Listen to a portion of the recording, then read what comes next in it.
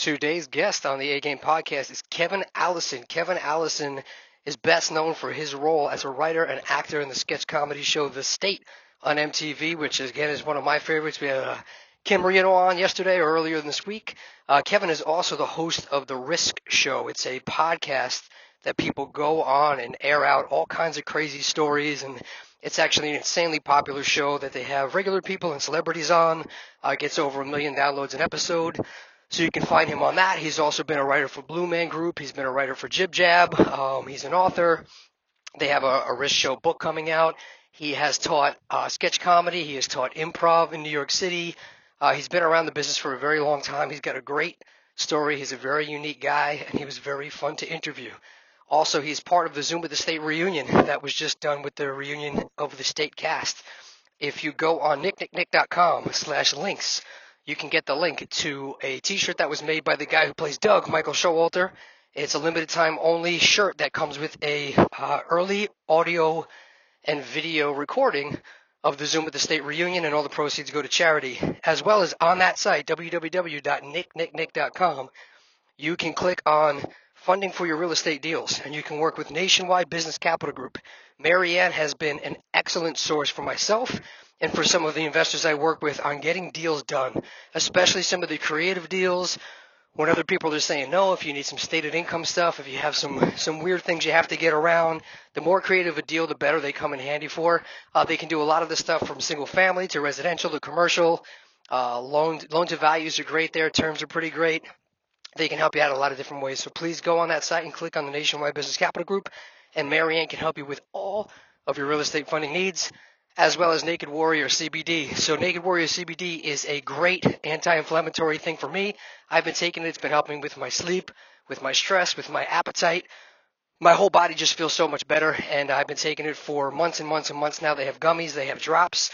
You can get a 20% off discount with code AGAME. It is a Navy SEAL-owned company. So check that out at nicknicknick.com/links.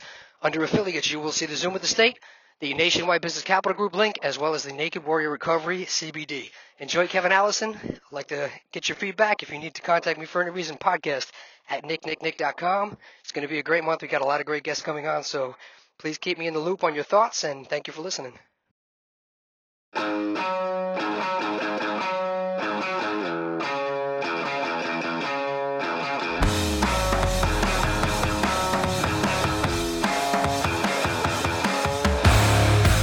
Welcome to the A-Game Podcast with Nick LaMagna, digging into the minds and experiences of some of today's brightest entrepreneurs in real estate and business, along with Hollywood stars, UFC fighters, and your favorite rock bands.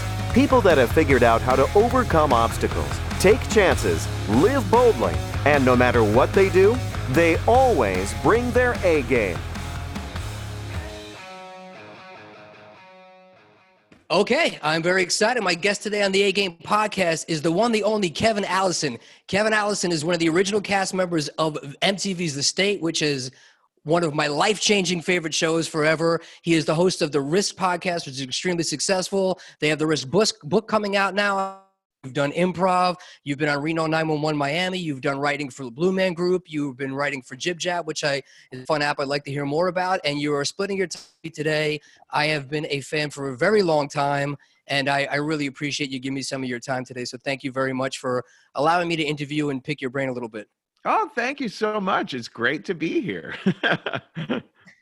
You have really great energy. Obviously, there's a lot of different things I want to touch on. We were just talking a little bit prior to starting the recording about just having a conversation and getting to know people who do amazing things like you're doing, about not necessarily what they do, but was how my partner's giving me the words in there. And the more I started listening to you and some of your backstories and some of the other podcasts you've been on and listening to the Risk Show, I think you're such an interesting case because you've been around a very long time, and you've done things that I see people starting to do by doing podcasts and putting themselves out there, but you did it before there was all this social media out there, when your whole life was on display up until now. And I'm very interested to see the way that you've seen the world change, the things you've been doing, and how you've been able to adapt, because you're still very successful all these years later. And I just, that doesn't happen by accident to the people that I've talked to, is it comes from having really good mental strength and having good self-talk and staying persistent and tenacious. And that's really what my A-Game podcast is all about, is finding people that have the same hard work and discipline to achieve their dreams and just do something different. And, you know, in your line of work, being in comedy and show business and all things, it is way more cutthroat than even the real estate realm that I am in. So I would love to hear a little bit about your story, but obviously I would love to start out with the state, which is how I first was introduced to you. And that was, I believe 93, 94. So how did the state come about? How did you find that and become part of that group initially? Well, I'll tell you, I went to New York University. I was born and raised in Cincinnati, Ohio. And, you know, my family was not very wealthy. So it was a real struggle to like get the money together, get all the scholarships and loans and all that kind of thing for me to get to NYU. And in my freshman, I went there for film school. I thought I was going to become a film director. I'll never forget, Spike Lee talked to us on the first day, roundabout orientation, right? And so, I don't know, there's maybe, I don't know, 1,000. I don't know how many kids were there, but he was talking to all the film students. And he said something along the lines of, look, you came here to this school and you know it's one of the best schools in the country for filmmaking. And you probably think it's all about the equipment and the faculty and the connections through the school to, you know, being able to get licenses to do certain things, you know, or the film that they might give you. But no, the best thing that you have here in this school is sitting in the seats around you. The most important thing you're going to get out of NYU are the friendships you make with other creatives here at the school. So keep that in mind. Keep meeting people, keep working with people. He's like, I still work with people today, Spike Lee was saying, that I met at NYU when I went to film school here. And God damn it, if that didn't turn out to be so rock solid. He was so right. Because what happened was, I was in a film class in freshman year. It was everyone was making these little, it was actually Super 8. We were like, this is like 1989. So we're making actual film with Super 8, which like pretty much doesn't exist anymore. And Joe Latrulio, he said at one point, hey, I'm in this brand new comedy group and I'm inviting everyone in class. If you want to come tonight, we're doing this show. So it was called The New Group. The state was originally called The New Group when the state was at NYU. And I went to see that very first show that the group did on like the 7th floor of the School of the Arts at NYU. And I'll tell you, that night changed my life because that show was so filled with energy. There was just such like an impressive vibe to that whole evening. What struck me about it was that we in the audience felt like we were laughing at something that was already a classic. Like people in the audience were reacting almost as if, oh, we already know this stuff, but it was the group's first show, you know, which made no sense. But there was just something that was so palpable about the creative energy of that group. And listen, in the very beginning of college, I was very shy. I'm the kind of person who has to come out of the closet about all my weirdnesses over time with people. You know what I mean? So when I first came to NYU, I was like, oh my God, I'm just this kid from Ohio. I'm really shy. But I knew I had a lot of weirdnesses and creativity inside. So I remember I said to this kid who sat next to me at the show, whatever it takes, I'm going to get into that comedy group. And he looked at me and he was like, you? Because all he knew me as was the shy guy at that point. But God damn it, if I didn't live up to that, because what I did was I took track of all the kids in that group, all the members of the state, and I just started like trying to find out what classes they were taking through word of mouth. Oh, so-and-so has taken this class, and getting into their classes so that I would continue to just like be around them socially. And it was in sophomore year, I got into a class called Sight and Sound, and Joe Latrulio was on my film crew, and Michael Jan, and Ken Webb, who was a member of the State or the new group at that time. And I might be forgetting another person. But anyway, we were a little crew, a film crew that were going to be making movies all throughout sophomore year of NYU. And afterwards, they would hang out with the rest of the State at this place called The Dugout, which sold like beers for $1. And one night we were there, and I decided I've got to do something crazy. I've got to come out of the closet with some of my weirdness for these members of this group, the State, to show them, I don't know, that I'm a unique person, get their attention. So I went, and of course I was very drunk. We were all very drunk and stoned throughout all of college and all of being on MTV. But anyway, I went into the bathroom. And there was like 2 inches of water on the floor of the bathroom, and it was yellowish, like the toilet must have overflowed.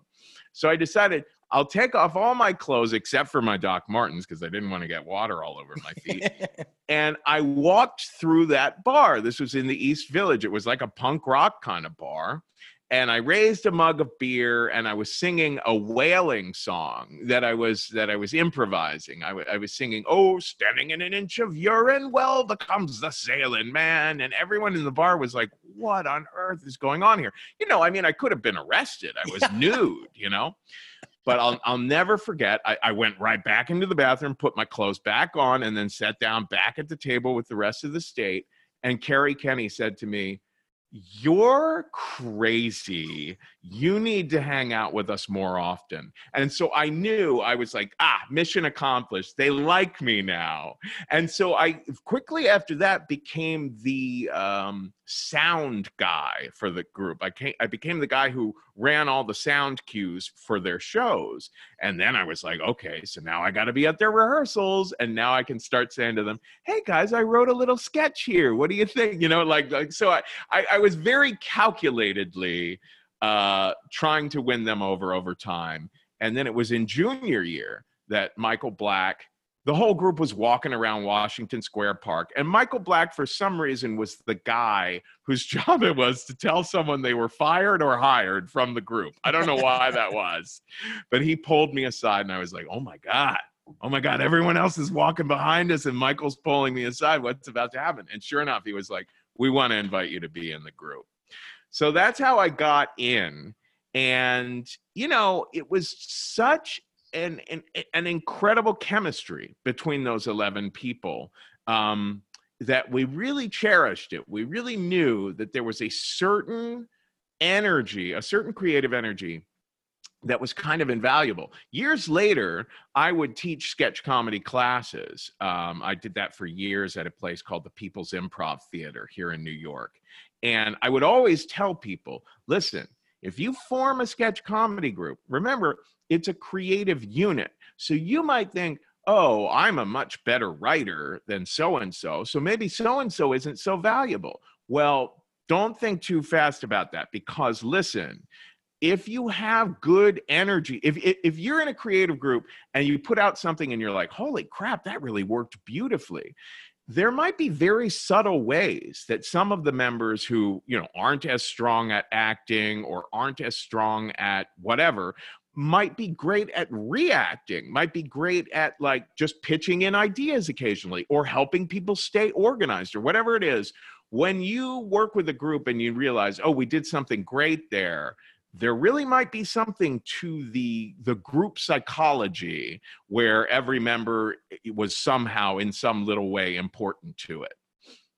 That's amazing. And it's interesting. You said you went out there and you did something crazy, and that's what dragged you into the group. And they said, this guy's one of ours. And my jiu-jitsu teacher, Matt Serra, he always says, water finds its own level. And I guess in your case, urine finds its own level. You went out with the boots on and you guys found each other. So it was a match made in heaven. But man, that really, you paint such a great picture of like the typical college bars. I went upstate to Albany, and every time I came home on the weekends, we would go to those downtown bars, man. And I could literally picture all the things you were saying, minus the naked guy walking around. I didn't see that every day, but that's an incredible story, man. And I'm so happy you guys did it. I know you guys just did the reunion, but people, I feel like every 6 months I'm quoting the state and somebody goes, what are you talking about? And I go, wait a minute, you don't know what I'm talking about? And then I have to go back and be like, I'm going to start sending you episodes. And have you found over the years that it's still taken on a life of its own, that people still everywhere, it just seems to be the show that never got forgotten. And to this day, it still holds up so well. I'll pop it on Amazon now since I'm able to do that. But I'll just burn through like all of the seasons, and it's still just as funny. And me and friends will start shooting each other texts. Remember this one? Remember this one? And the sketches that I haven't seen in years, when they pop on, I still remember every line, and it's still just as funny. That, I think, is such a rare thing to find. Like, a lot of the things that I thought were really funny or goofy when I was younger, I just don't have the same sense of humor. But I feel like the state does not follow that rule. It's still just as freaking funny today as it was then, if not more. What do you attribute that to? Well, we were super, super conscious of what made us laugh. We were huge fans of Monty Python, and we recognized that there were big differences between Monty Python and a lot of sketch comedy. Like, you know, otherwise the sketch comedy that was most available to everyone was Saturday Night Live. And we knew, okay, the deal with SNL is it's corporate comedy. There's lots of producers, there's tons of money. And back in the day, the writers were very separate from the actors. And there was very much the idea that a corporation was putting people together to do stuff. Whereas with Monty Python and with the state, we were all very good friends for years before ever doing something on TV. So we were very mindful that, oh yeah, we don't want to do sketches that are too topical, that are too much about what's happening right now, because we want them to last. And we don't want to like fall too easily into the common tropes of what corporations think will make people laugh. We want to stay very true to what makes the 11 of us laugh, because we recognize that there was something very special about that. That it's a lot of comedians, a lot of the best comedians recognize, oh, you might be afraid that what you have to offer is not as relatable, is not as immediately recognizable as, you know, like a lot of people make the mistake of, okay, what is everyone else doing? Can I do that as also? And what seems to focus group the best? No, the state was always about, no. What makes us laugh? And we'll just keep doing it until people start getting it as if they're also members of the state.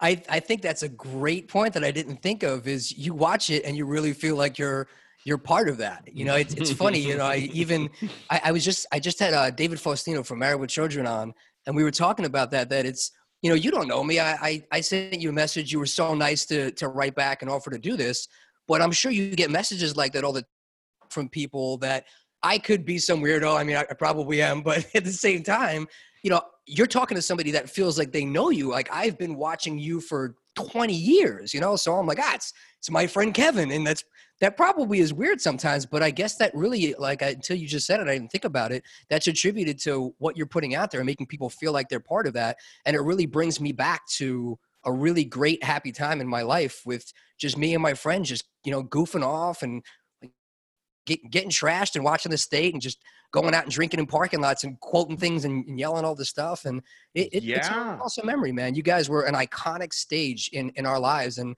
again, I still watch it all the time to bring me back to that state. It brings me a lot of joy. So thank you. Well, I think we learned a lot from each other as well. I think we were always learning from one another, because when the state was together, there wasn't a whole lot of comedy education, starting in the especially late 90s and early 2000s. Comedy education exploded with UCB and the Pit and the Magnet in New York, Second City in Chicago, all those, you know, improv schools and all. But in New York, when the state was, you know, founded, there really wasn't comedy education. So there wasn't like a formula for us to follow. And there weren't, you know, like rules and principles and guidelines that we were following. We were really just going off of feeling it out and seeing what we thought was funny and trying to stick to that.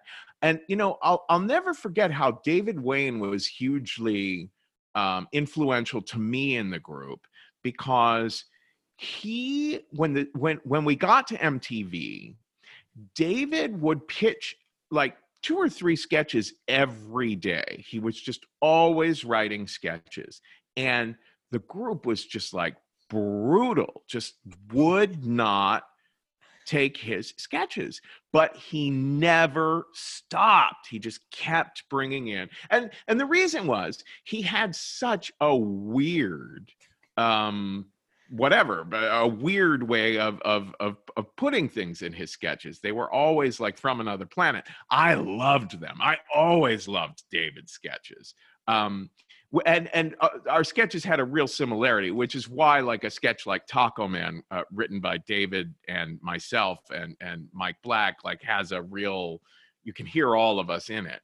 But anyway, I was just so impressed that it was roundabout, I don't know, halfway through our time at MTV that the group started to be like, all right, let's start like we started to really warm up and be like, okay, we're worn down. David's stuff really is funny. Let's start doing some of these sketches.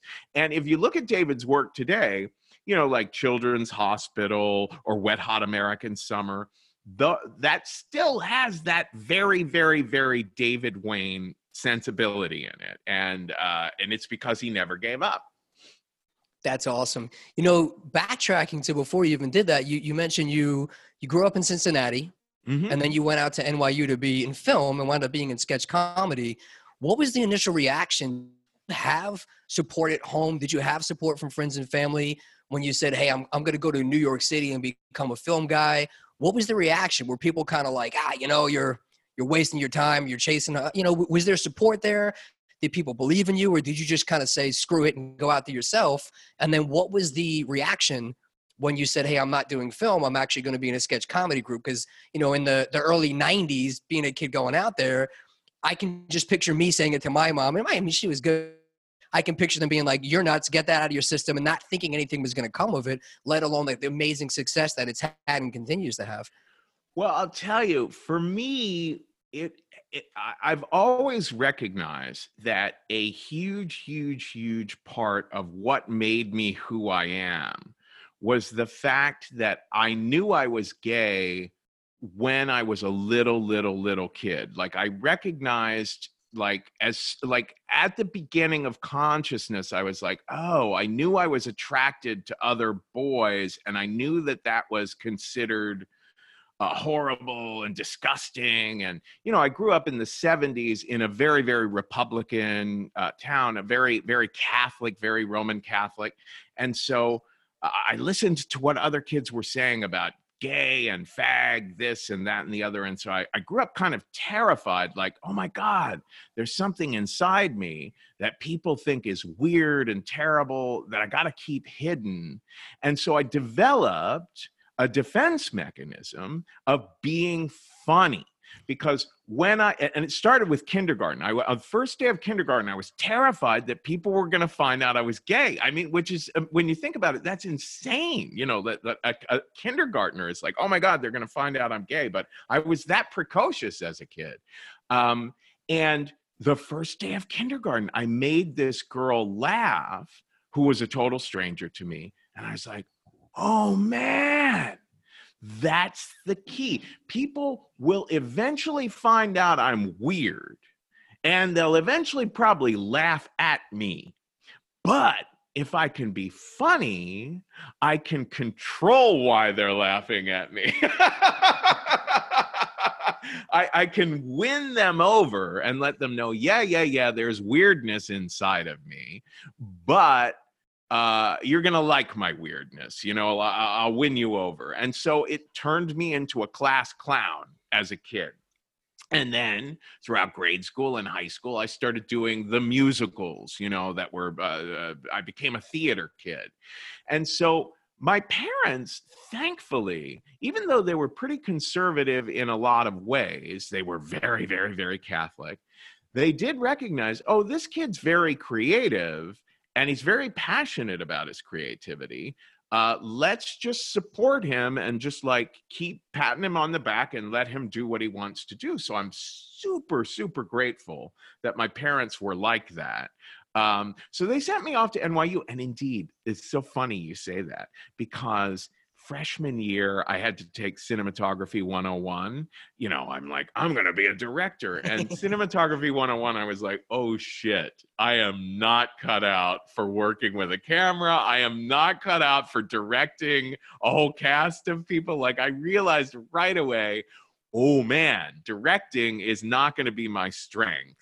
But fortunately, NYU had enough classes in writing and acting that were also available to film students that I basically just made my major writing and acting without actually switching it. You know what I mean?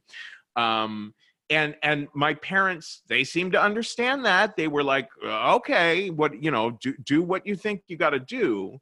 And it's very, very, very, very funny, because the first show I had a role in for the state was, I don't know if it was my junior or senior year at school, or maybe I had even just graduated. I can't remember exactly, but it was my very first appearance in a state's show. And my parents happened to be visiting New York City that weekend. So I had been talking to them for a couple of years now. I'm in this group. They're so creative. They're so amazing. And my parents were excited. They were like, oh, good. He's met people. He's working with people. But my appearance in the first show was going to be naked. Singing a ridiculous song, just like I had been when I at that bar that day. And so I told my parents, oh man, I am so disappointed to tell you, I don't think you should come to this show because it's just not ready for prime time. This is more of like a dress rehearsal, so you guys really shouldn't come. It's just not up to snuff. I'd be embarrassed for you to see it. And I think they suspected, oh man, there's probably some shit going down in this show that he just doesn't want us to see. But they were like, okay, we'll go see something on Broadway instead. That's hysterical. That's awesome. So, what is that like being a performer? I didn't realize, actually I grew up, I used to hang out with Amy Schumer when I was younger. Uh-huh. And she stayed in touch with a couple of other friends, but a couple of my friends that I've just known forever wound up taking a year to just do stand-up at Caroline's. And we went to go see them, and like all of our friends and all of their parents that were like all my elementary school friends' parents that we grew up in, that were like the PTA ladies, they all came. So we're all sitting there with all of our parents that we've known since we were babies. And then he gets on stage and he's talking about, pissing on girls and all this stuff. And I'm like, how is he doing it in front of them? Like, is that a weird thing to be able to hold that type of humor, those types of skits, and then look out and know your friends and family are watching that, It's extremely challenging. And so many artists, like this is an issue that has plagued artists for years. Like Mozart had a terrible time with his father. John Lennon had a terrible time with his aunt who raised him. The artists are very, very used to, oh, fuck, what is my mother going to say about this? And indeed, when the state was on MTV, there was a new episode every week. And every week I would get a call from my mom, who was beside herself. She was always distraught about, like, for example, Louis and the Last Supper. Oh my God, how could you do that about Jesus? Anytime there was a sex joke, basically sex jokes mostly, she was just so upset. And at one point she got some of our aunts and uncles to write me letters saying, you've got to tell the group to stop doing this kind of joke and that kind of joke. So yeah, it was always a battle with my parent. My dad was usually like, he was like, whatever, you know what I mean? But my mom was always upset about the content. And when I came out of the closet with the Jew, the Italian, and the redhead gay, oh man. I mean, I had come out of the closet to my parents when I was 18, right before I went to NYU. I waited until the plane tickets were bought and, like school was secured. So I was like, all right, now I'm definitely going to New York, and now I can let them know I'm gay and leave. Fair enough.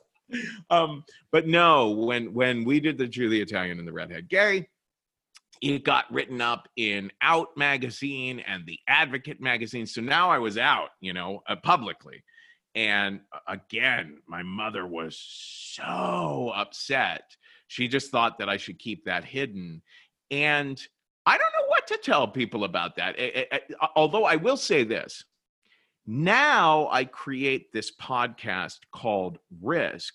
And Risk is really about the exact same thing that I had struggled with my entire life. It is about coming out. People come on Risk and they tell true stories that they never thought they'd dare to share in public. So people will come on and they'll talk about their heroin addiction or this terrible car accident where they accidentally killed someone, or, very funny stories about kinky sex, or stories about,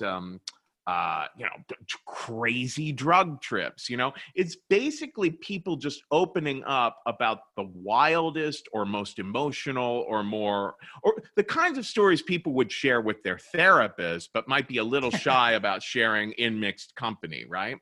And it comes from me having grown up gay and feeling like I was always hiding something, and then eventually coming to feel like, no, I'm a really nice guy. I shouldn't have to hide anything. I should just casually, like the Jew, the Italian, and the Redhead Gay. The way we did the Jew, the Italian, and the Redhead Gay was just very casually admitting who we were. You know what? So I knew when I created Risk that my parents especially my mom, was just not going to be able to handle this podcast, because some really X-rated stuff happens on the podcast, or some really disturbing stuff sometimes, murder and stuff like that.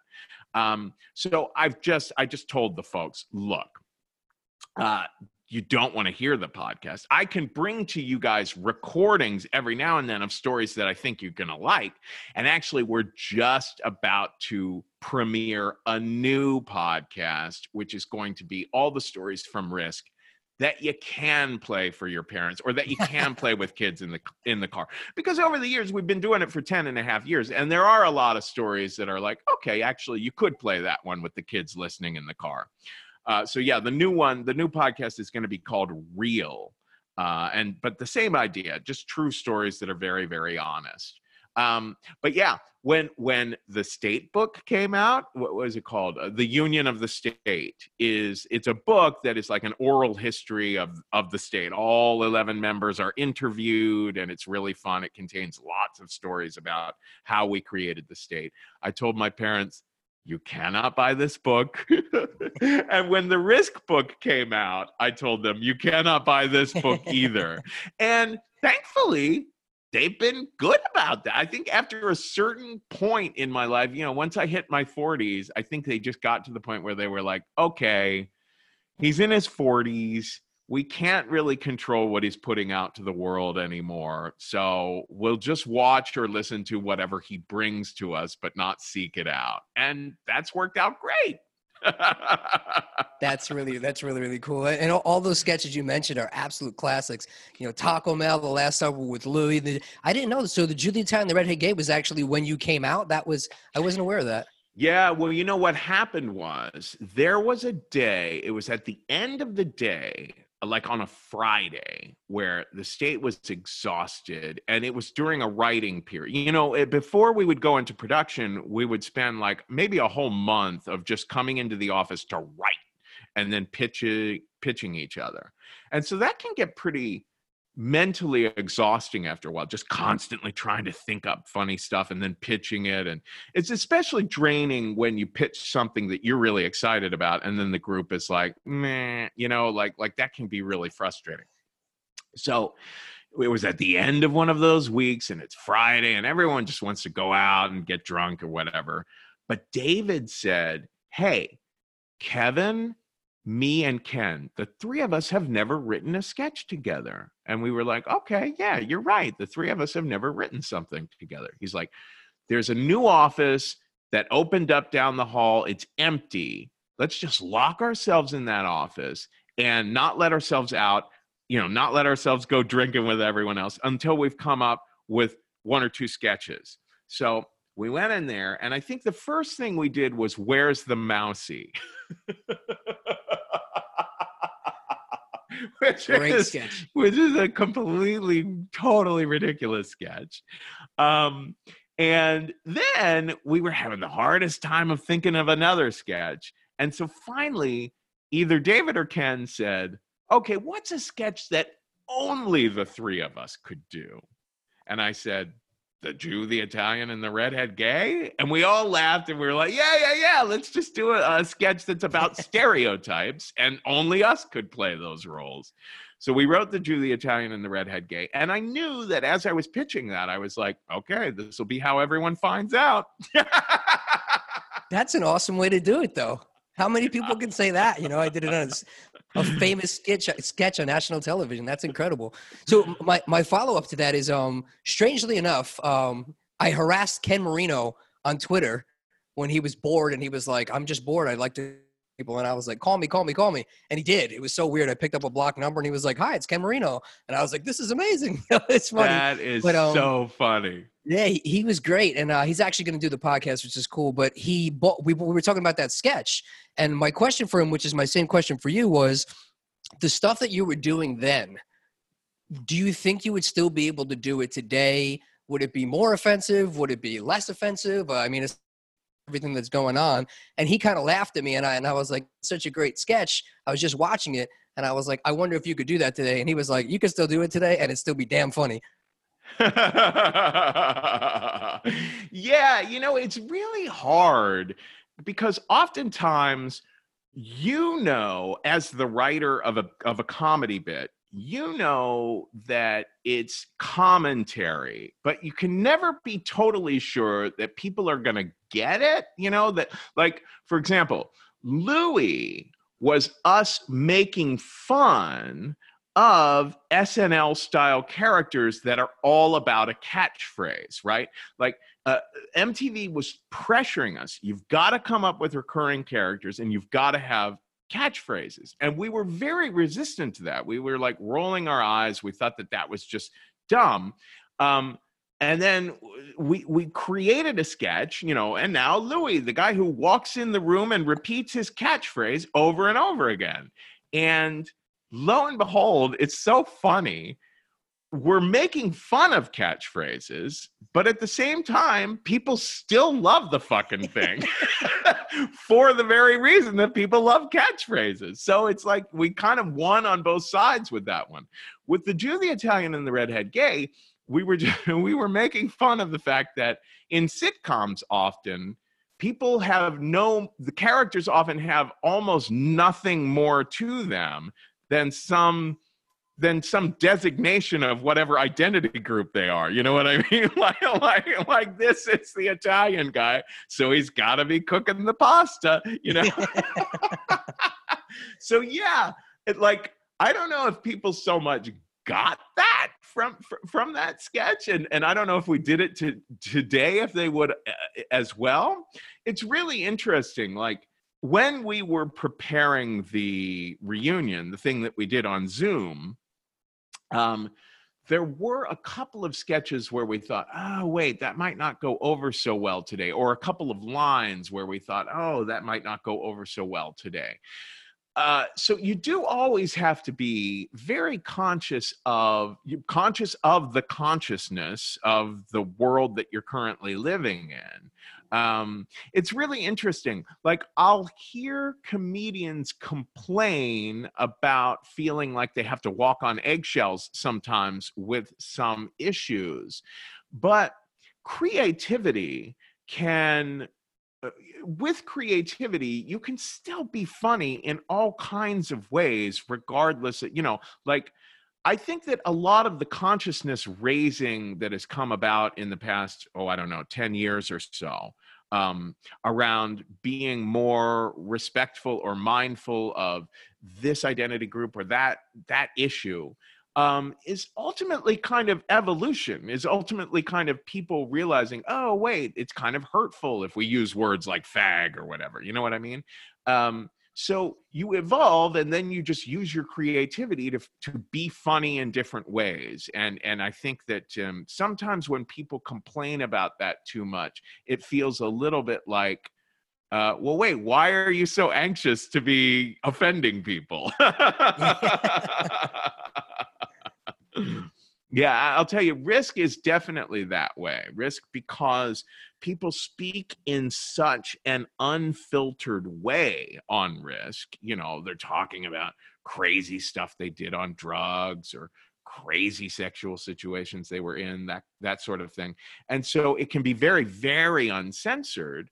And so there will be people that get offended about things. And oftentimes, I'll really be mindful. I'll listen to the complaints and I'll respond, you know, like, oh, you know, we don't want to censor that person for this or that reason. But then other times people will complain, and I'll listen back to the story and think, oh yeah, I can see how that could be really harmful to some people. And I'm okay with cutting it out or changing it, you know? So it's a case by case basis. And I always want the ultimate effect of Risk to be emotionally intelligent and compassionate toward all, you know?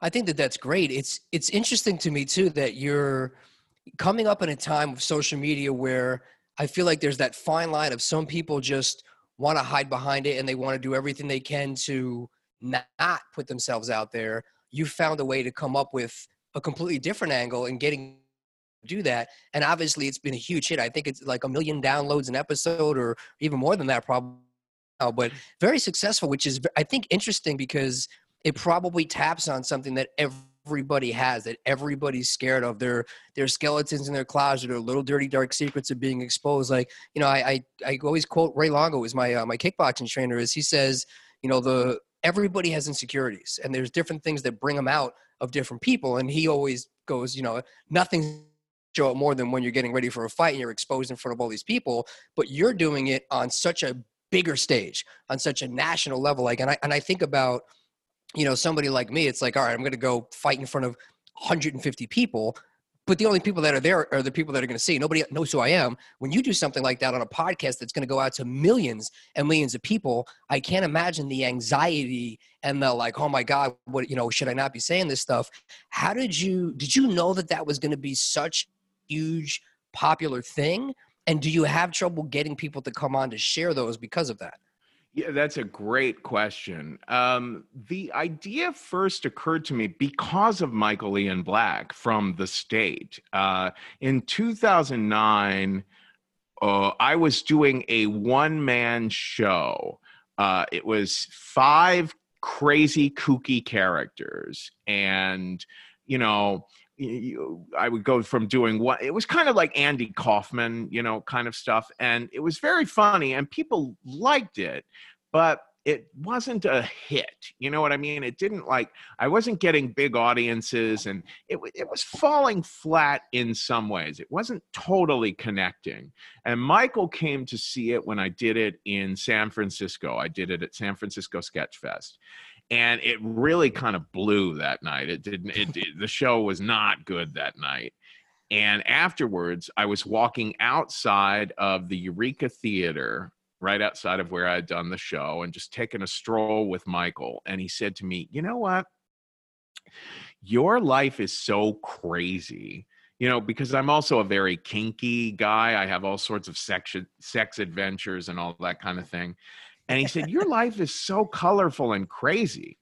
I think people would be more interested if you just got up on stage and told your own true stories from your life instead of being these characters on stage. And I said, oh man, that sounds too risky. And he said, well, good. He said, like, if it feels risky, then it's probably going to interest people. So I decided, okay, I flew back to New York City the next day. And on the plane ride, I was like, all right, I'm going to take his advice. I'm going to try telling the riskiest true story I can think of at some show and see how that feels. So I contacted a friend. I knew she had a storytelling show, and I didn't know anything about true storytelling at that time. I had never seen The Moth, which is the most popular of all the storytelling shows, and I wasn't really exposed to like This American Life or anything like that. So I was kind of riding blind here. But I was like, I'll tell the riskiest story I can think of at this woman's show at the UCB Theater. And it was about the first time I prostituted myself, which is the state before we got picked up by MTV. MTV spent like 6 months contractually making us not work anywhere else, but not letting us know whether or not we were hired. So we started to starve, like there's a lot of that kind of stuff in the entertainment industry, right? Sure. So I prostituted myself. A friend gave me all the training for how to be a male hustler, and it was a total disaster. It was a comedy of errors. It was a ridiculous weekend of me trying to make this work, and I was not cut out for that line of work. So I told this story at this woman's storytelling show at UCB Theater, and I was terrified. I was like, this feels so risky to be talking about because it gets pretty explicit, and it's about prostituting myself. But I'll tell you, the audience loved it. Like every time I felt like, oh, this is so embarrassing. What am I doing? This feels too risky. They just kept leaning in further and being like, oh my God, he's really telling the truth here. And so I walked away from the UCB Theater that night so excited because I felt like, man, something really clicked when I did that night. And the whole idea for Risk occurred to me. I was like, I've got to create a show where people talk about stuff that's happened to them in their real lives, but that they're afraid to talk about in public. And it's interesting because the idea really clicked with people right away. Fortunately, I had a lot of famous friends or acquaintances, like Margaret Cho and Sarah Silverman and Michael Ian Black, the various members of the state, Janine Garofalo. All those folks did the show very early on, and they all loved the idea. So it kind of helped the show really get off on its feet. But to be honest with you, the bread and butter of Risk is not famous people. It's ordinary people who contact us from all around the world being like, oh, I want to tell a story on your show. Because ordinary people have lived through all kinds of crazy experiences. And so over the years, we've learned how to teach people, how to workshop with people so that they've worked on the story with us a lot so that they finally feel comfortable once it's going out to the world. They've been mindful, okay, I don't want to say this, but I will say this, that kind of thing. And it's been very rewarding work because we get emails every day from people saying, man, this show changed my life. It really made me more compassionate, made me more empathetic, made me feel like I'm not such a freak, and made me feel like, oh my gosh, maybe I should be in a different line of work or whatever it is. People have all sorts of insights and illuminations that come from listening to the show. And so that's just been a thrill, the fact that it's worked so well that way. I think it's amazing that you have, and that's where I really love just art and expression and the things like that everything that somebody says is crazy is literally what somebody else has been waiting their whole life. And you have something like that, and somebody might look at it and be like, oh, he's got this show and people are saying all this crazy stuff or these perverted stories.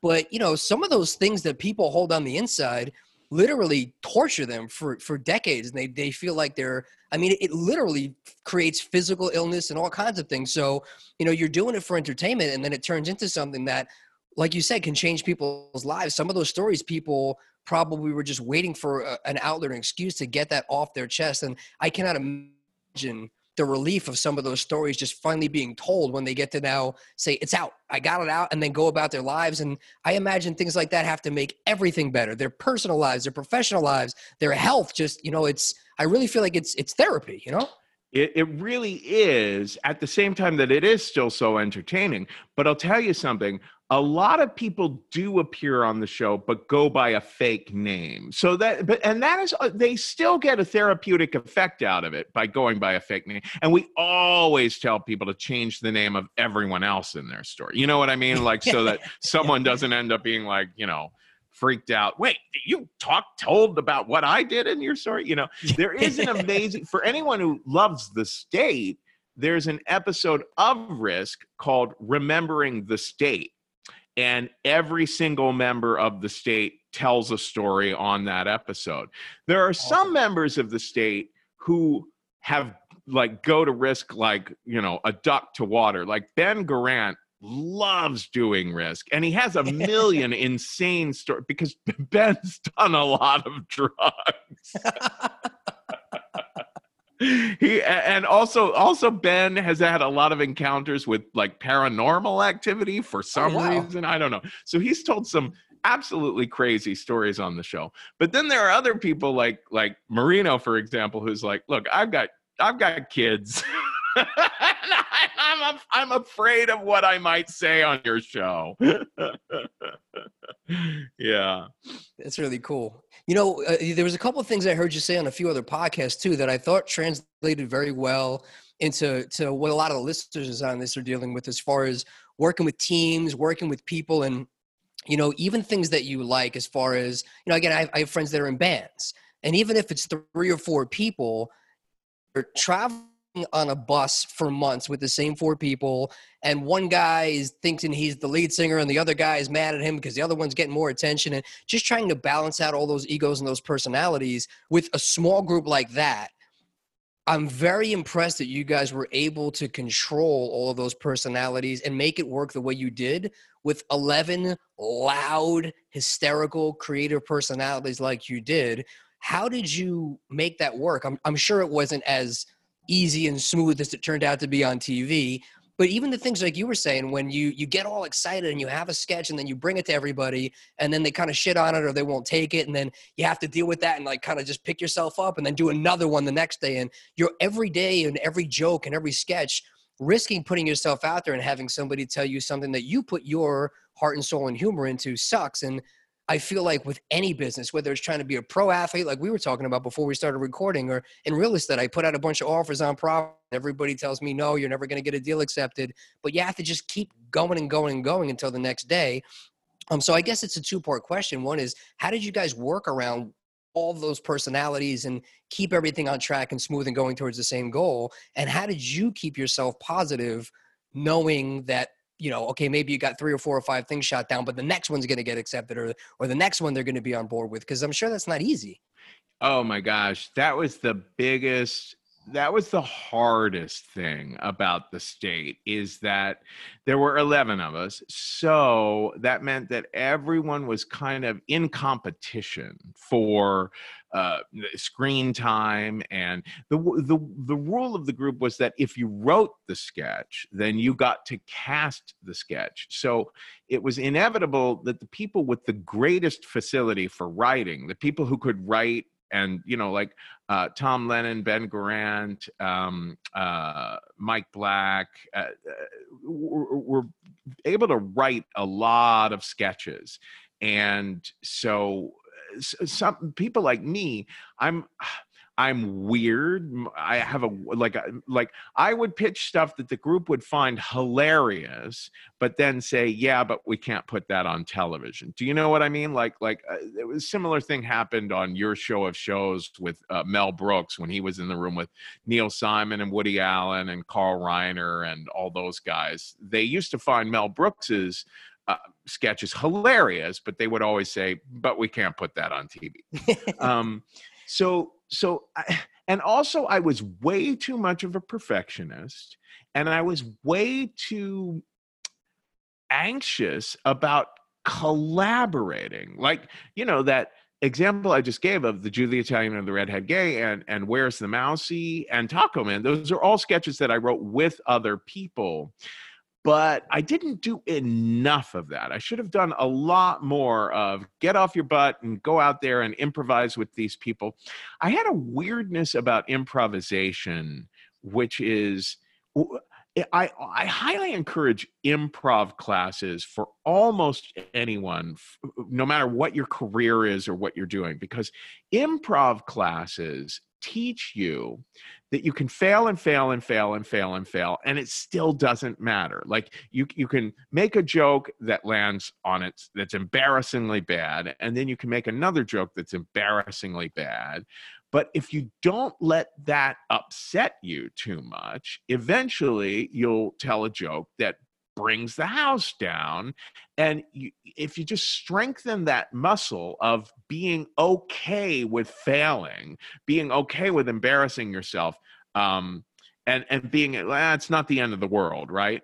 Then you have more and more and more opportunities to actually succeed, right? If you don't quit, but you get used to failing and it not meaning so much to you, right? Another thing I noticed is that it wasn't only the group that you had to impress with a sketch. Once the group was like, yeah, we like that, like, okay, now we're all behind the Jew, the Italian, and the redhead. Yeah. Then you had to pitch it to the MTV executives who were not, they were nowhere near as savvy about humor as we, the group, were. So then we had to have these meetings where we would pitch it to these suits, and hope that they found it funny too. And very often they did not like my sketches. The suits found my stuff even weirder than the group did.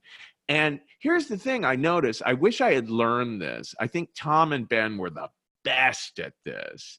Tom and Ben would pitch sketches, and then the suits would be like, well, we like that sketch, but we think you should change it to a duck and not a cow. And then it would be like, they would be like, oh my God, I can't believe that they don't get the joke. That actually ruins the sketch.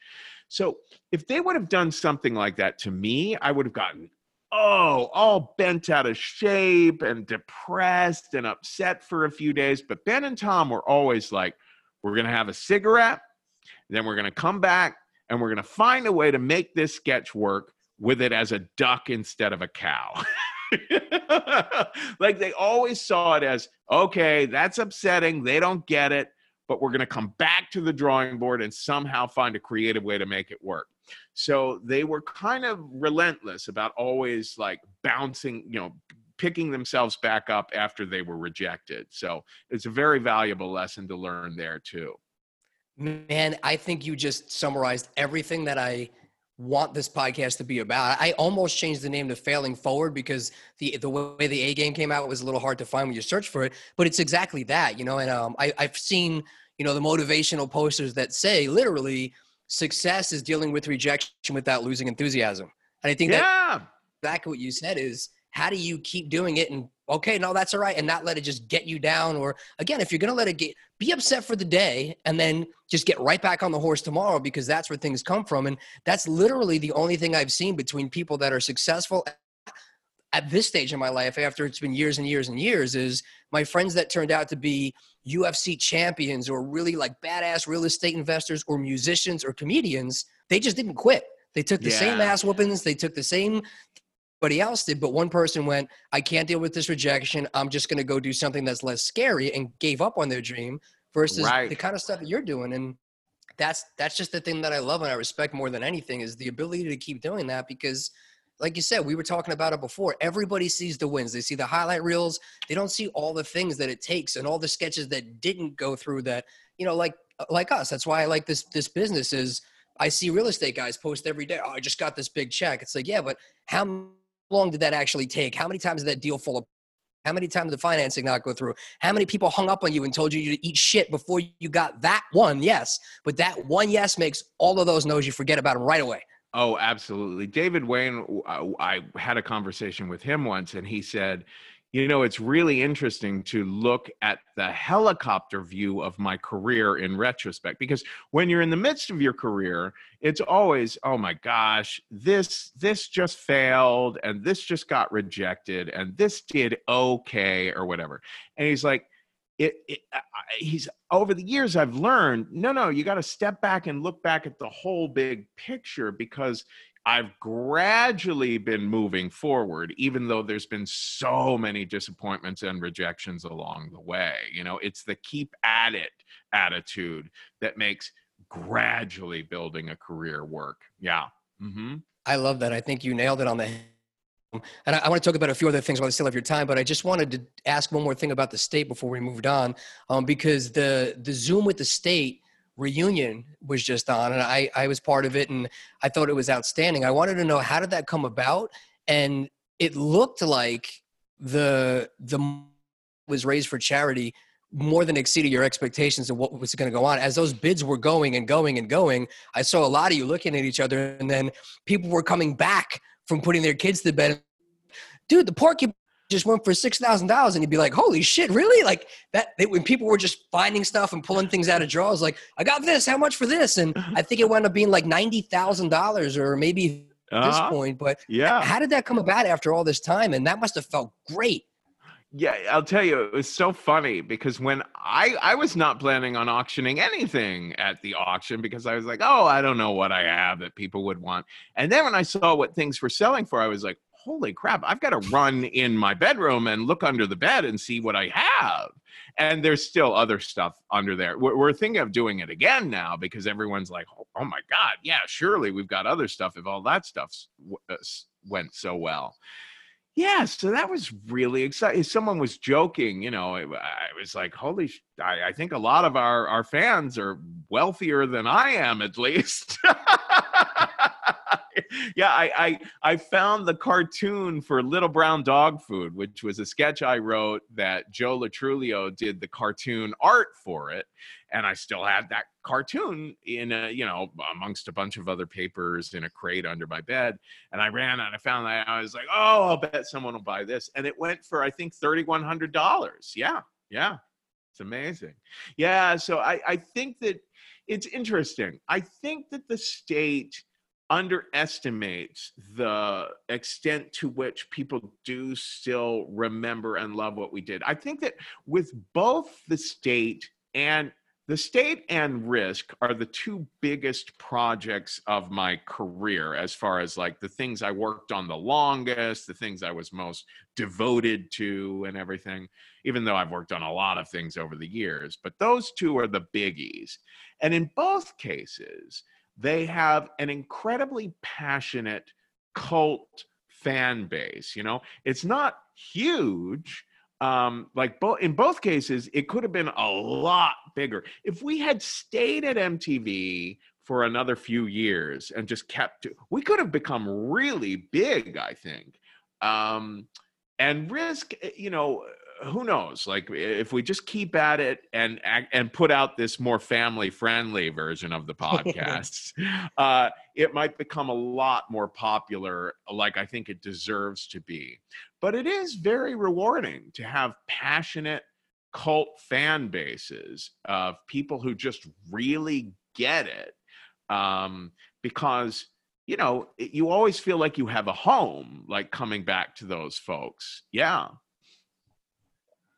That's awesome. You know, it's really cool. I mean, maybe it's dating myself, but watching when I put things on and I go, you guys got to watch the state, and they go, oh, that's the guy from that. That's the girl from this. Like, as a whole, like, you can trace back some of the biggest movies out there. Some of the funniest people in some of the funniest movies are back to that original cast. I mean, you guys really have had the longevity there, and I think it's amazing. And again, I can't tell you how much me and my friends appreciated that all through the year. Is there any shot of you guys ever getting back together to do sketches and new stuff?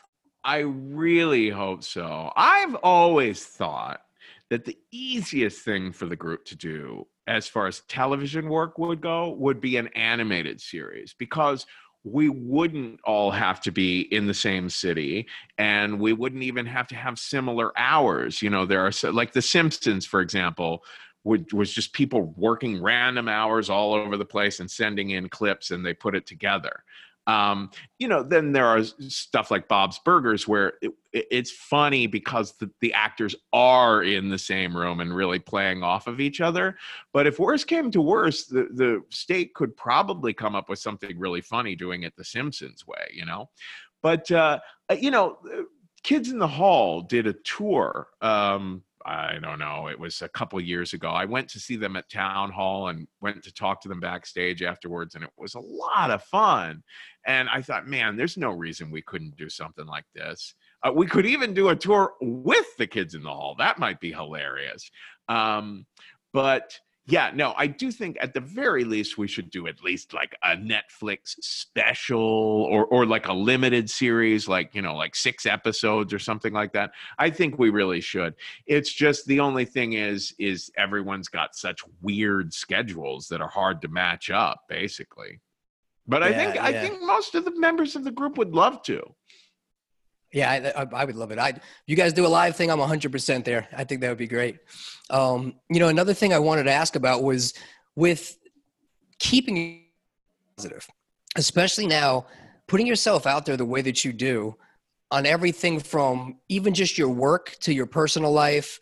How do you deal with the negativity or, you know, not reading the comments or the crappy things people are saying to have it not ruin your day? And you know, even like doing this was super uncomfortable for me to start doing a podcast and doing these different things. But I watch like some of my friends that are fighters, and they'll be posting, you know, oh, here's a picture of me hanging out with my daughter on Father's Day. And they'll be like, I hope you get your ass kicked in your next fight, you bum. And I'm like, but it's somebody that would have never taken the risk to do anything, you know, like it's the old man in the arena, you know what I mean? Like, and I think about that even just, I don't know how to not let it hurt my feelings and ruin my day. And I have it on this much of a scale compared to, you know, somebody like you. So I'm always interested to hear how you deal with not letting the negativity keep you down and focusing on the positive. Yeah, that is a great question.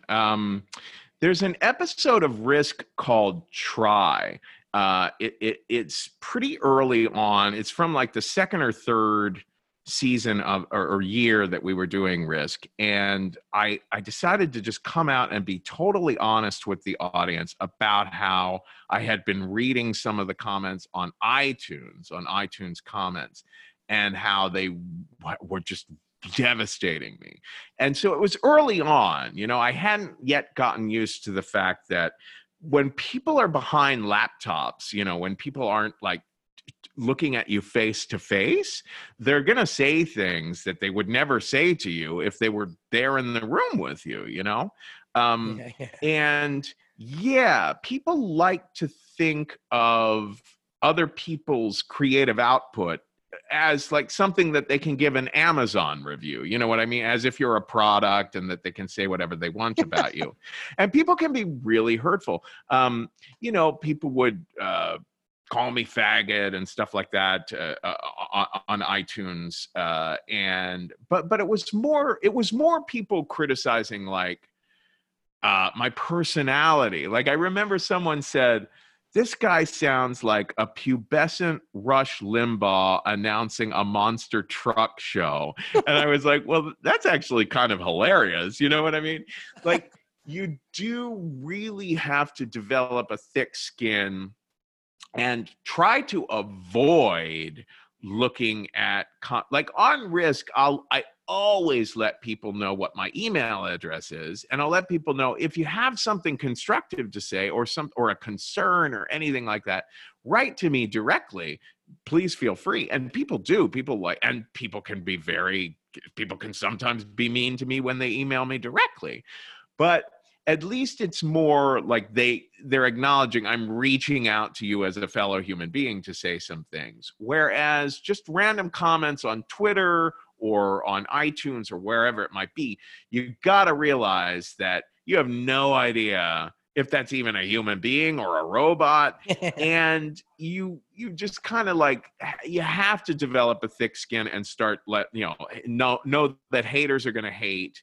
And that it's an interesting thing about human beings. We're much more prone to point out what we think is bad than we are to pat people on the back for things that we think are good, you know? So it's kind of, you have to keep that in mind too. Like JC, the producer of Risk, is always telling me, yeah, but don't you see that like 95% of the comments on iTunes are people who absolutely love Risk and love you? And it's like, no, as like, I tend to like zero in on the ones that don't like me, you know what I mean?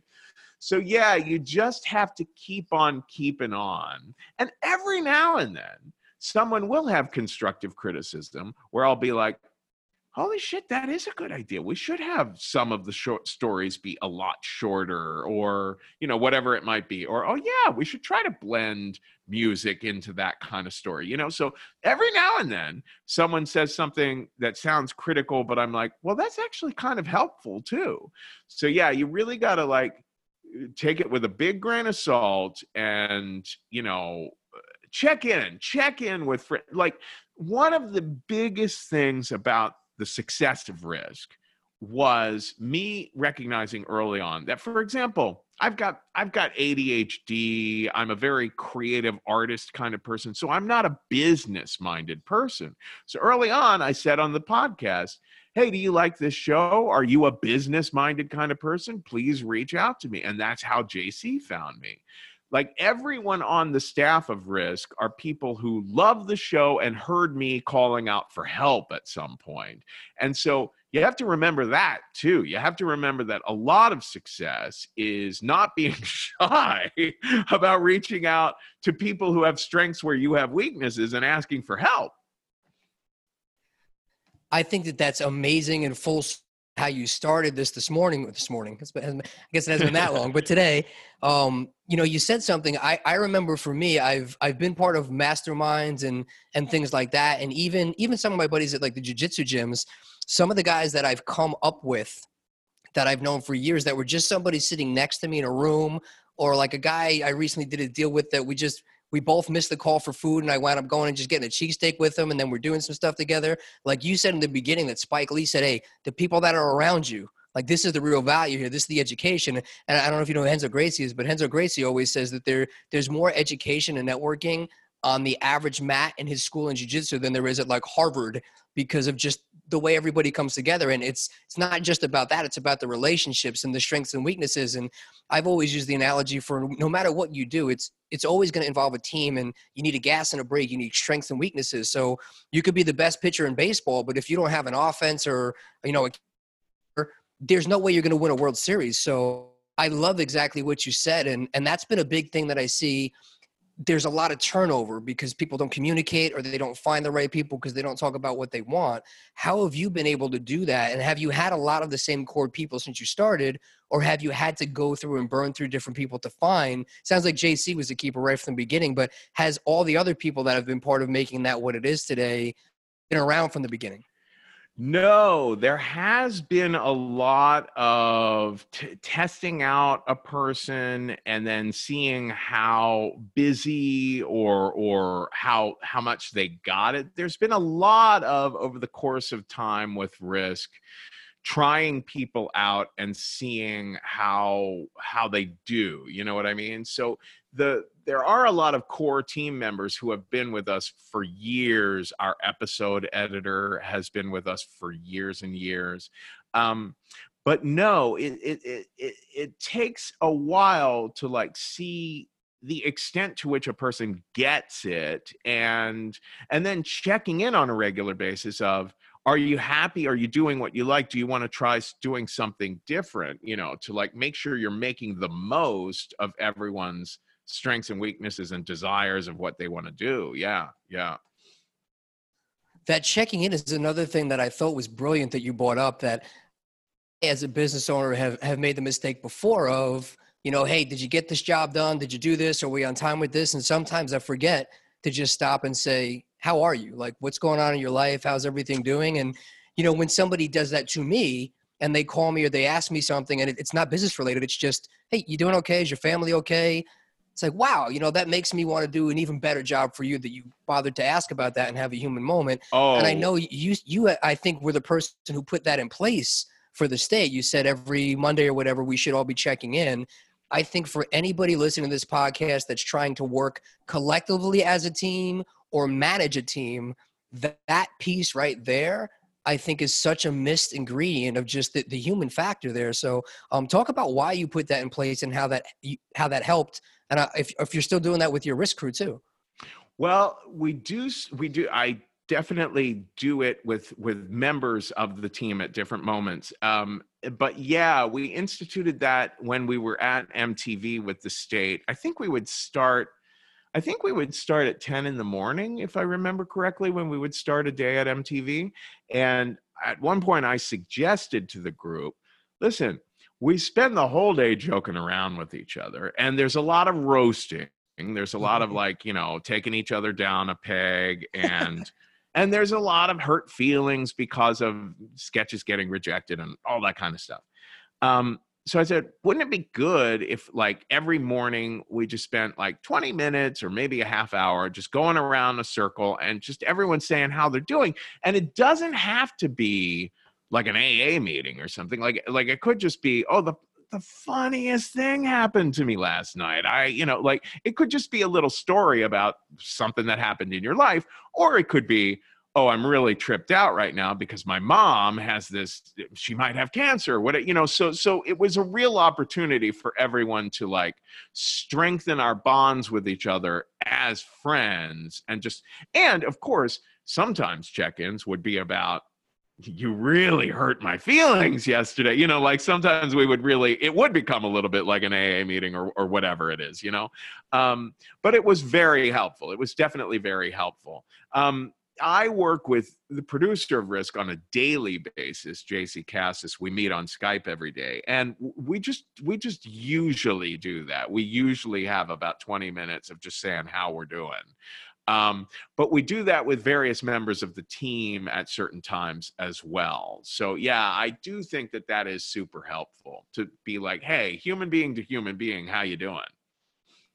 I love that. I'm going to implement that a lot more. You reminded me of it when I heard it, that I think I might have lost touch with that a little bit. So that's something I'm going to take back with me. I wanted to also ask you about the People's Improv. So how did you get into doing that? And then when I originally wrote to you, part of the reason I found you and wanted to is one of my best friends since junior high school is my friend Tom Berg, who is one of the most intelligent people I know and very funny and outrageous. Just always has been a freaking wild.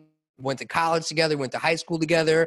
Shout out to him. He was supposed to get married July 1st in New York, but because of COVID, they had to put it out. But he was one of your students at the People's Improv. And he hit me up and was like, he's like, man, your favorite show. He's like, one of the guys from the show is my teacher at my sketch comedy group, and we do shows every Sunday. And he was the one who had me figuring, like, hey, I got to talk to him. So he said to say hello. His name is Tom Berg. I don't know if you remember him, but really, really funny. And he was one of the first people that showed me that some of the people that I grew up with, like even the Amy Schumers and Tom and Joe Gabriel and a couple other friends that I know that do stand-up, they weren't necessarily the people who were always telling jokes, which I assumed comedians are on 24 hours a day doing shtick and knocking out punchlines, but they were all some of the smartest people that I ever knew. They were very smart in school, extremely intelligent, very articulate.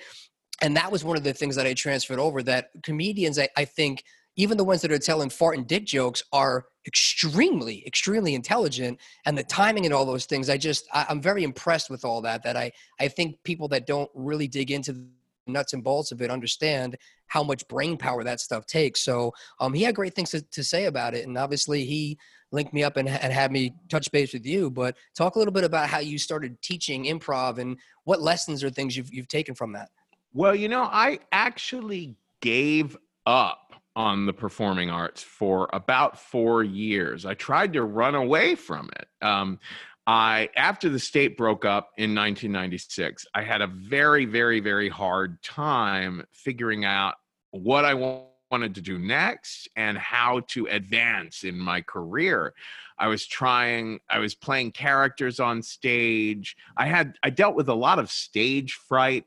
And I dealt with a lot of social anxiety around other comedians. So I was just in a bad spot, low confidence and having a hard time, like figuring out how, like I was doing a lot of survival jobs, like waiting tables and stuff like that. So I was just at a bad spot in life. And finally, a day came where I said to my therapist, maybe I should just leave the performing arts behind and get a day job at like a book publisher or something like that. So I started working at a book publisher, and it wasn't a good fit. I was trying to do that for about 4 years of just being an editor, just being a proofreader, And then a woman reached out to me. She said, "Hey, I heard that you're working at this publishing house. You're Kevin Allison of The State, aren't you? I'm putting together a school for writers. I would be curious if you'd want to teach a sketch comedy writing class." And I'll tell you, teaching a sketch comedy writing and performance class was what woke me up again. When I was standing in front of a room full of students, I'm standing in front of like 15 or so students, and I recognized, these kids are really listening to me. They laugh at my jokes. I'm allowed to be like completely sincere sometimes. I'm allowed to be, my absurdist self sometimes. I'm allowed to be honest with them about being kinky. Like, it was almost as if I was learning in front of these students how to be who I am now on the risk stage, which is just being myself and just trusting that people are going to be okay with the sincere Kevin, the goofy Kevin, the kinky Kevin, the whatever Kevin. And so that really, teaching is what resurrected my career. It's very interesting what they say about how much you can learn from teaching is absolutely true. So in the beginning stages of doing Risk, I decided, I should start teaching storytelling, even though I really didn't have any experience in storytelling yet. I kind of learned how to do storytelling by doing Risk and by teaching storytelling. When you articulate to students, here's how you do this, it makes you much more conscious, and then you start exploring, but you could also do it this way, So as a teacher, you end up learning quite a lot. And thank God. I ran into that lady at another show recently, and the woman who started that school and asked me to teach a sketch comedy class. And I said, "You don't know this, but you changed my life. You got me back in the action again." And she was so thrilled to hear that. Yeah. That's really cool. I love to know that. Yeah. That's great stuff. Yeah. What did you do for Jib Jab and for Blue Man Group? I saw that you did some writing for them, and I think everybody I know at some point has used the Jib Jab app for something, whether it's elves around Christmas or some crazy thing. But that's a fun one. I didn't know that you had something to do with that. My Blue Man Group time was very unfortunately timed because it was in 2008, right before the big economic crash. Basically, I went to high school with this fella named Mike Quinn, and he was the creative director of Blue Man Group. And he wasn't one of the original 3 Blue Men, but he was the guy who handled the writing of their shows and all that kind of thing. And he reached out to me because he wanted to create a new Blue Man Group show. They had been doing the same show for a long time, and they were thinking of coming up with an all new one. So the writing is interesting because there's no dialogue. It's all silent comedy, right?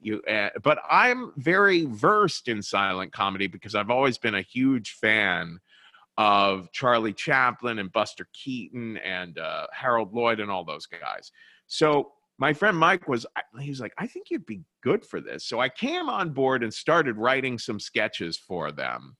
And then the economic crash happened, and they were like, they were getting rid of they fired a ton of people. So I was like, well, I'm surely going to be fired because I was just hired. And then Jib Jab was funny too, because that's when I was working as the artistic director at the People's Improv Theater. I started, once I started teaching, I started really moving up in education around comedy and became the artistic director of the Pit. And I don't know. I think someone there just said, "Hey, are there any writers that you could recommend here on your in your school?" And I was like, "Well, yeah, me for one." So I wrote, I don't know, maybe 10 or so sketches for them as well, and I still get residuals for that. There were these ridiculous little cartoons where I think they were body parts. I think, like, here's your colon talking to you, or it was very kind of obscene, ridiculous little cartoons, but that was fun for sure.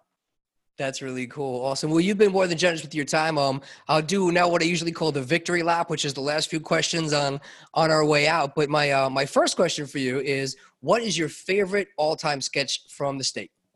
I would probably say that it's Taco Man, because I just have such an affinity for that sketch. I'm so proud that my sensibility really shone through that sketch.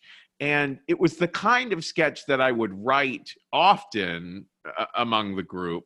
I often had a hard time figuring out how to end sketches, or how to make the weirdness of a sketch amount to something else, so it was great that Taco Man had that typical Kevin Allison weirdness in it, but that everyone kind of loved how it resolved. It's a great interaction, and I loved watching Michael Black kind of start laughing his ass off during the live one. In the middle of it, he had to kind of cover his face. Yeah, that was one of the funniest moments of the Zoom when he cracked up, for sure. Yeah, that was really a cool one. My next question is, what is the worst job you've ever had before you became the successful gentleman you are today? Well, one would be prostituting myself. God damn. I think that probably takes it out of everybody that's in on the show.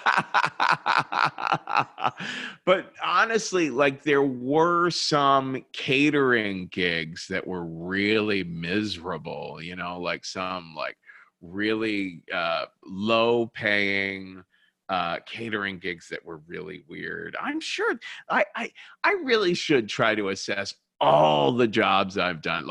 I used to load boxes onto a truck at Juergen's factory for a little while. I've definitely done some weird ones. But some of the most fun ones have been at artistic places. Like when I was a museum guard at the Museum of Modern Art was cool. Actually a lot of fun. Yeah. That's awesome. Yeah, I did the catering all over, we were doing them all over the city, doing them all around for all the people in the Hamptons for their summer stuff, and just grinding it out, man. That was always a tough job. Yeah. Okay. My last question for you is, knowing what you know today, if you ran into a younger Kevin Allison and walked in and asked you for advice, what advice would you give a younger you today? Oh, that's fabulous. It would be that after the state broke up, I would give the advice to jump into classes, because I think, right after the state broke up is when UCB started.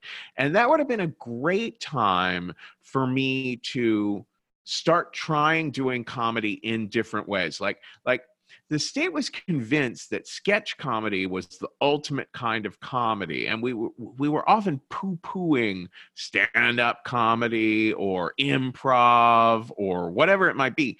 And the truth is, or storytelling, whatever it might be, the truth is, trying different things throughout your career is a really good idea, because you might learn, you might not decide, oh, I am a storyteller. But if you try storytelling a few times, you might learn some things that will help you with whatever else you're doing, So if after the state broke up, if I had been humble and been like, you know what, I should go right back to being a student of creative things and start taking classes in improv and maybe some stand-up and maybe some storytelling, and just start meeting a lot of new people and keep putting myself out there, rather than like staying at home, having stage fright, thinking, oh my gosh,